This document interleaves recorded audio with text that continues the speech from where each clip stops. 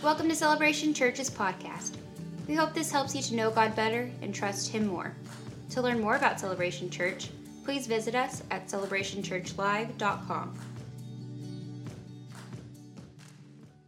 This morning, we are kicking off a new series called Creed. And with that, we're going to be spending the next 10 weeks looking at the concept of the old Roman creed. If you've been in church for a long time, you're familiar with the Apostles' Creed or the Nicene Creed.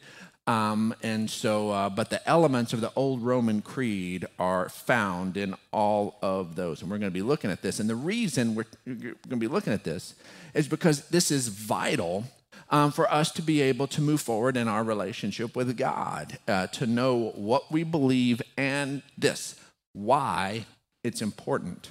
Not just why we believe it, not just the scriptural precedents and the stuff where we could begin to tell people what it is we believe, but why it's important, why these elements are vital, why they're crucial to us growing in our relationship with God. And so if you've got your Bible app, you got your bulletin, you found it on your seat near you, however it is you're going to track along with us, let's go ahead and jump into this idea that what we believe is the framework of our relationship with God.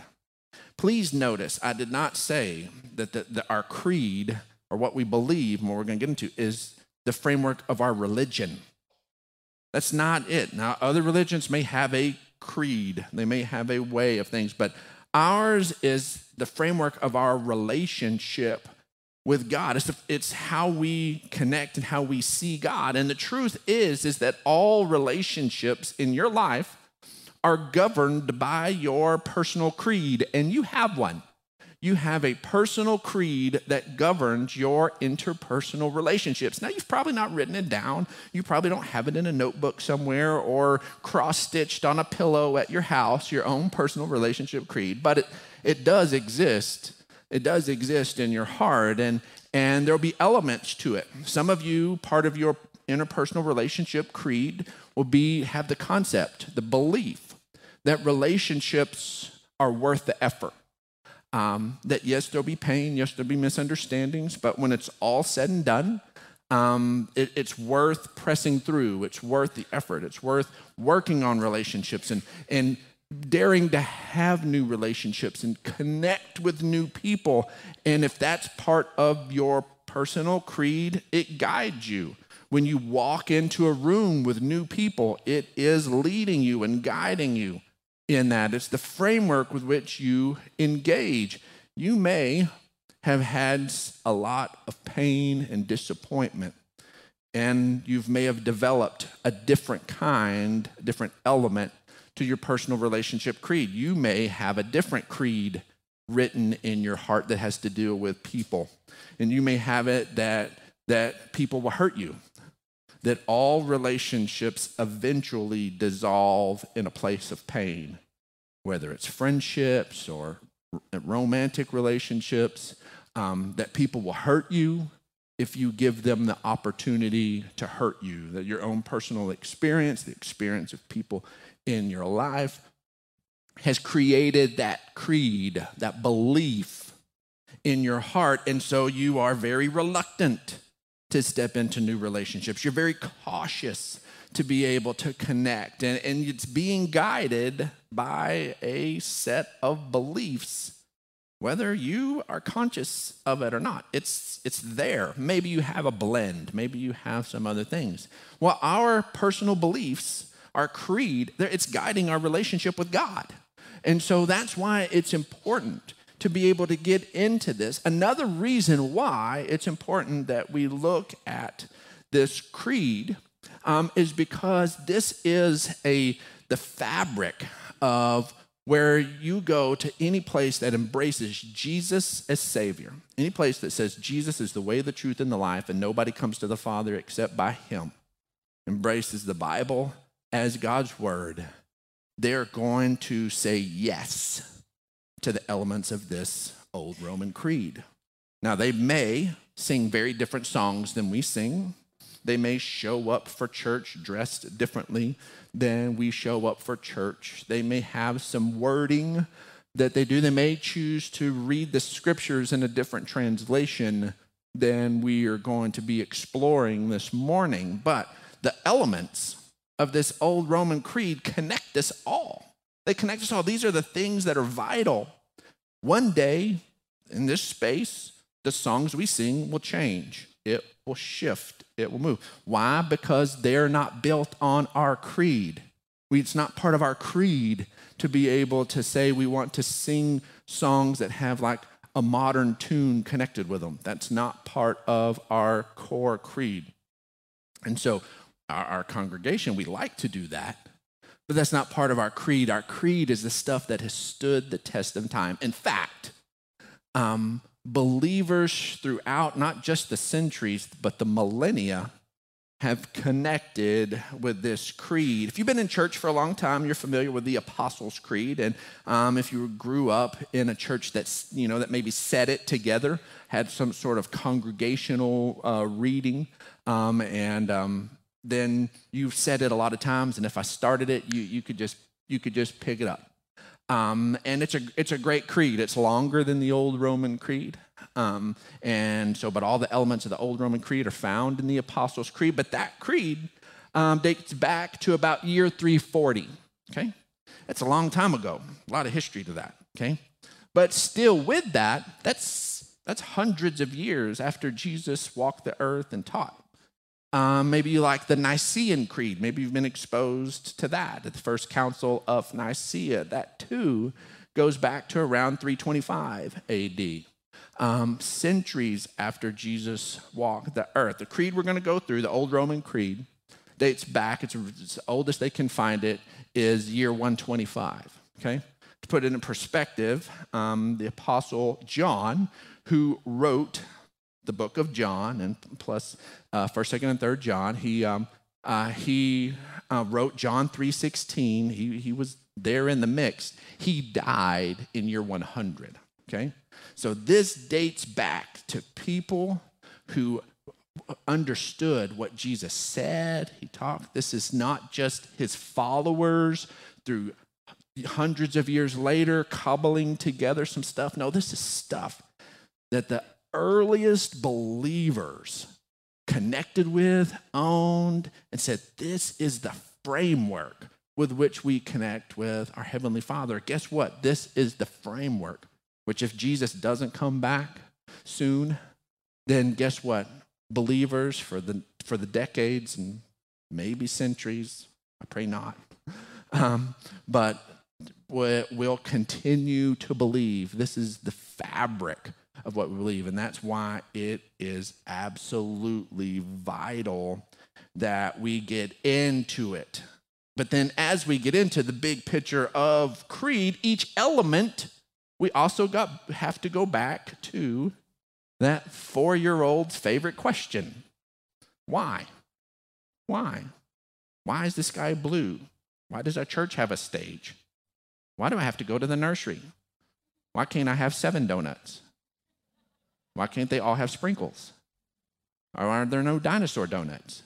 It's just why? Well, guess what? That why is wired into us at an early age because God wants us to be inquisitive. He wants us to know.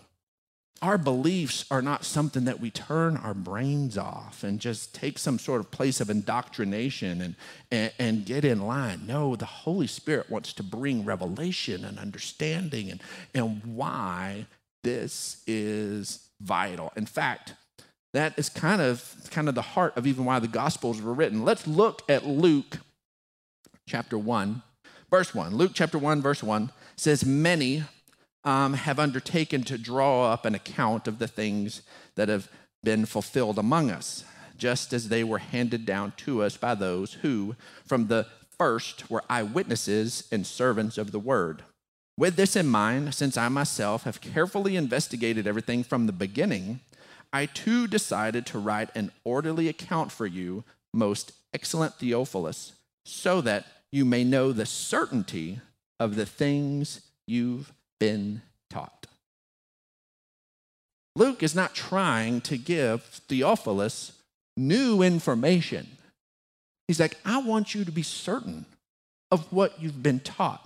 I'm taking the time to put this down, to put this on parchment and save this so we can look at this so you'll know the certainty of what we've been taught. That's why it's vital that we go through and look at the old Roman Creed. I want to real quickly, I'm just going to go ahead. We won't read this every week, but I just want to go ahead and read through the old Roman Creed.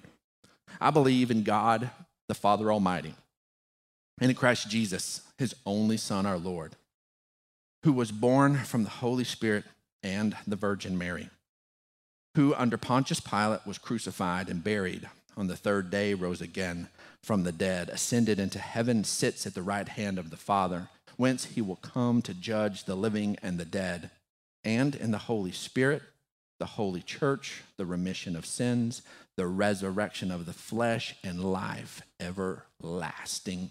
These elements are core across denominations, across different ways we worship as believers, across the millennia and the century. These are the core fabric that help us have the framework to grow and to connect our relationship with God. And the very first one, the very first lead off, the very first belief that's critical begins to make sure that the rest of them come in proper alignment and have the proper view is this, that God isn't simply a powerful being. He is our Father. I believe in God the Father Almighty. I believe in God the Father. See, it's important that we don't just see God as some awesome being that exists out in time and space somewhere. It is vital for you and I as believers to understand that the God of the universe is our Father and to connect with him as Father. That we don't just say, I believe in God. Christians, that's not what we say. We don't say, I believe in God. We will say I believe in God, the Father Almighty. That it's not just he's God, he's my dad. He is my Father. This element is absolutely vital. In fact, Jesus, when he was teaching his disciples to pray, he opens up this element. You and I, we've grown up in a Christian culture, okay? Now, if you're new to church, awesome. Fantastic that you're here this morning. There's room for you. If you've got doubts and questions, you've got a seat with your name on it. We love it. We love you're here, okay?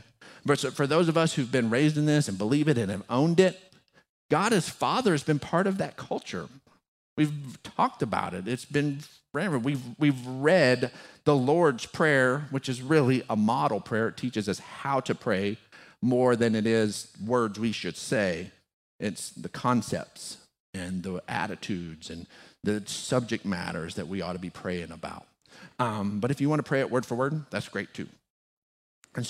But Jesus, as he's teaching his disciples, they asked. Now these apostles, they are Jews. They grew up in a super religious culture. They've prayed their whole lives, but they noticed that there was something different when Jesus prayed.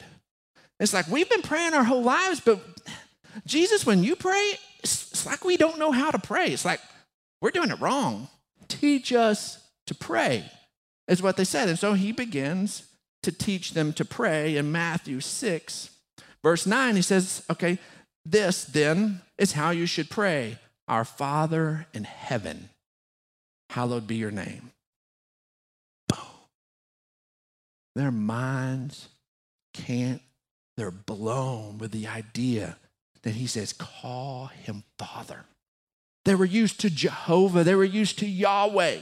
They were used to those things. The idea that he was in heaven, the idea that his name should be hallowed, should be praised, that was very understood. We get it. He's in heaven. His name should be revered and praised. We get that. But that person who's in heaven and is revered and praised is Father? That blew their minds. Jesus says, when you pray, when you go to pray, understand, approach him every time, all the time, as Father. Always connect with him as Father. But for some reason, there's some spaces where sometimes we feel like, I don't know if I have the right to call him Dad. I want to remind him that he's the loving one, the forgiving one, the all-powerful one. And we can try to connect with him on a different level, and he wants us to call him Father. One of my favorite stories to tell that kind of shows that somehow the way we're wanting in the moment will determine how we interact was years ago with our two youngest daughters, Colin and Preslyn. Colin was about 4 years old at the time, and Presley was about 2. I was in our dining room and working at my computer doing something, and then all of a sudden out of the living room, I hear this just little girl scream and then crying. And you tell it's that pain scream. It's not, I'm mad, I'm irritated. It's, I'm hurt. And I don't know which one of the two is hurt, but one of them's hurt. So I go to get up, and as I'm moving, all of a sudden I hear Colin's voice, who's not screaming in pain. So she's fine. It's little Pressy who is the one in pain. And Colin comes around the corner, and her eyes are big, and she's ready to engage with me. And her first words out of her mouth was, "Pastor Brandon." Are you kidding me? She'd never called me Pastor Brandon in her life. But what had happened is we had a little rocking chair in our living room, and she was rocking. Pressy got close, and she rocked on her little sister's toes. And that was the scream, that was the pain, and Colin was the one that did the rocking. And as she was coming to deal with the father of the kid she hurt, her sister, she felt somewhere deep in her little 4-year-old heart that the first words out of her mouth was Pastor Brandon. And I don't know what the deal was. It should have been Daddy. It should have been that. I don't know if she wanted to remind me, you're a pastor, and the way you handle this, you could lose your job. I don't know. She was just, what was on her little mind? But her first words was Pastor Brandon. And I'm like, but in that space where she was the offender, all of a sudden she wanted to reach out and call to my minister side. To say, okay, I need your forgiving, I need your grace, I need all of that, which that should have been included in Dad. It should have been included in Dad. That's why Jesus taught us to pray and said, you need to see our Heavenly Father as Father. Why? Because love, grace, all of those things are automatically included. They're automatically in there. When you go and talk to your Heavenly Father, you put that framework that he's not talking to a subject. He's not responding to some servant. He's responding to a child, and that is who you are. We have been born into the kingdom of God. We're his children, and he wants us to respond that way. Whether you feel like you have been the best child of God or not, all of a sudden you've hurt another child of God. And all of a sudden, all you want is you just hope for some forgiveness. You just hope for God to be able to be gracious. But you are dealing with your Father. You're dealing with your Father. Now, I understand. For a lot of people, that is a loaded word. In our culture, it's a loaded word. And I get that. I understand that. I got raised by an amazing father. I'm so thankful for that. But I know that a bunch of you did not. You did not get raised by an amazing father. Maybe had one that wasn't even there at all. But here is what I know is true, is whether your dad was good or not, there is an image alive on the inside of your heart of what a good father looks like. And maybe you said, my dad wasn't that at all. But there's an image alive that says what that is. And our Heavenly Father put that there.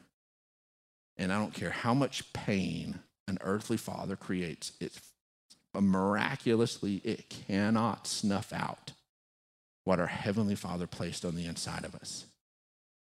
Some of that is where your anger comes from, because that image of what a good daddy should be, and your daddy didn't do it. And the disparity between the two makes you mad. I want you to begin to let go of that and hold on to that image of what a good daddy looks like, because you've got one. You have one of those. He's your heavenly Father. He cares about you. He won't abandon you. He'll stay with you. He cares about you. And you have to embrace our framework. None of it works. The rest of it, we go through the rest of the creed, and we don't have that he's our Father, and we don't get the rest of it right. We don't. That first brick is vital. We cannot get a good, even foundation unless that cornerstone is laid right. And him being Father is critical. It is critical to that. Paul writes in Ephesians 4:6, and we have one God and Father of all, who is over all and through all and in all. In 2 Corinthians 1, he writes, praise be to the God and Father of our Lord Jesus Christ, the Father of compassion and the God of all comfort, who comforts us in all our troubles, so that we can comfort those in any trouble with the comfort we ourselves receive from God. Guess what? In this world, there's trouble. Sometimes we're the source of it. I don't know about you, but I've needed comfort, not from trouble that somebody has done to me, but from the trouble I've caused. And the guilt and the shame of me not being who I needed to be in that moment was so weighty. I needed a father to come along, a heavenly Father to come along and say, son, that doesn't define you. You being my son defines you. My love for you defines you. And comfort me in my trouble. Some of it, trouble I caused. Certainly, God comforts us in trouble that gets caused to us. Absolutely. But in that space, when we receive his comfort, when we let him be Father to us, that is what empowers us to be who we're called to be in this community. How can we comfort somebody and be able to be the salt and the light in the world, to a hurting world, if we've not received the comfort we ourselves need from our Heavenly Father? This is the whole ministry paradigm. It all hinges on this. Otherwise, all we are is people out there trumpeting some sort of religious doctrine and telling people they're wrong and we're right. When what shows the heart of a father is saying, I want to be part of what's wrong in your life. I want to get into the middle of the wrong. I'm not telling you you're wrong. I'm telling you wrong happens, and I'm going to be a part of it, and we're going to get in the middle of it, and the Father that loves me is going to love you through me, and we're going to be a part of this and get this moving forward. That's what transforms a society. Being able to thump our chest and decree what we believe. Man, a recording can do that. The only ones that can be real image bearers are those who have the image of God, our Heavenly Father, stamped on us. We're not servants made in the image of the Master. We're sons and daughters made in the image of the Father. And we have to have that clearly as our framework. See, God wants us to talk to him like he is our daddy. And Jesus himself modeled this. We talk about having to receive comfort and trouble, and during our trouble, we have to talk to him about calling him daddy. Jesus lived this out in his physical body. Let's look at this. Mark chapter 14, verse 32. And this is Jesus and his disciples on the night he's betrayed. It says, and they went to a place called Gethsemane. And Jesus said to his disciples, sit here while I pray. And he took Peter, James, and John along with him and began to be deeply distressed and troubled. My soul is overwhelmed with sorrow to the point of death, he said to them. Stay here and keep watch. Jesus is being raw and honest about what's going on, that his soul is overwhelmed to the point he feels like it's going to crush him, that it's going to kill him. And where does he go? Within that trouble, he goes to his heavenly Father, and let's look and see how he talks. And going a little further, he fell to the ground and prayed that if possible, the hour might pass from him. Abba, Father. Abba is an Aramaic word, and it is one of those monosyllabic words. The best translation of Abba is daddy or papa. That's the best translation of it. And Jesus, it's one of those early words that it's not hard for a little baby to say. And here, that's how Jesus responds to Father and calls on him in the most simple, childlike name. It takes zero sophistication to say. If you can utter any kind of words at all, you can say it. And that's how Jesus says. He says, Abba, Father. Folks, we have to get this. We have to get this down, that is how our Heavenly Father wants us to connect with him.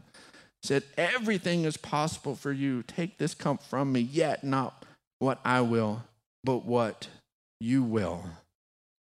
He was able to trust him by yielding his will, knowing that he was yielding his will to someone who loved him.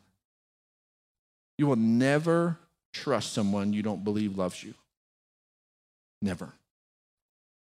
Never. And if we don't believe God loves us as Father, we can't do the rest of it. We can't trust him in a deeper level. I don't know if you have read the book or seen the movie, The Shack. But if you read the book, it's a hard book to read, especially for parents. You just muscle through the first 80 pages. But it's just a deep, rich book. I know it's a little controversial on some different circles, but I really got a lot out of it, and a lot of people I know have got a lot out of it. And if you're not a reader, watch the movie. It's solid as well. But in that, there's a guy who's dealing with significant pain, significant trouble. And he's married to this lady who has a strong relationship with God. And her prayer, she always refers to God in her prayer and just talking about it as Papa. She calls him Papa. And it annoys her husband. It annoys that she has this little pet name for God. And by the end of the book, he understands who Papa is and is able to get it. And it's one of those critical pieces to be able to get the fullness of his love and what he wants to do in our lives. We got to understand he is Father. Paul understood it. In Ephesians 3:14, he says, for this reason, I kneel before the Father. He doesn't kneel before the great, powerful God.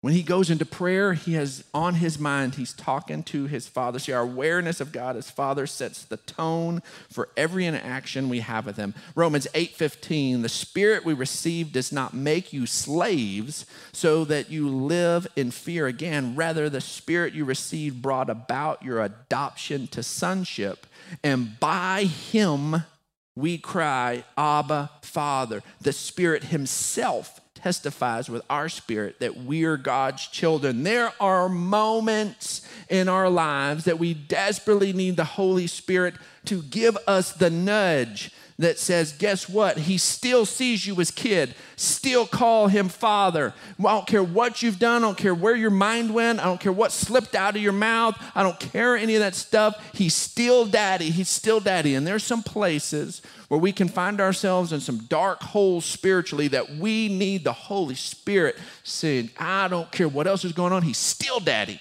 Still call him Papa, still call him Abba, still call him Father. And that's why the Holy Spirit gets placed in us from the very beginning. Our very first spiritual breaths, we have the Holy Spirit alive on the inside of us so that we will interact with him as Father. Because if not, you and I will get back into some sort of religious mode we'll get back into some sort of thing, and that's not what we're called to do. In fact, every epistle, every letter written in the New Testament talks about God as Father. Every one of them, except for 3 John. But 1st and 2nd John and the Gospel of John all refer to Jesus, to God as Father. And so everyone who sits down and writes and is inspired by the Holy Spirit makes sure that God as Father is referenced. Ephesians 1:17 says this, I keep asking that the God of our Lord Jesus Christ, the glorious Father, may give you the spirit of wisdom and revelation so that you may know him better. What are we knowing better? Our Father. That is what this is about. Is about growing and understanding our Heavenly Father. That is why it's not just a cute little bumper sticker worthy thing to say that it's not religion, it's relationship. It really is relationship. It really is. Our bottom line this morning is this, that knowing God as Father will help you go further. Until you get that down, your relationship with God's going to be stuck. And so whatever it takes, study it, do a word study, talk to some other people who have a good relationship with God and talk specifically about the Father heart of God. I'm telling you, if you're getting stuck there, you can't just bypass it. This is critical. Thanks for listening to this week's message from Celebration Church. We hope you'll stay connected by following us online. You can find us on Facebook, Instagram, and Twitter.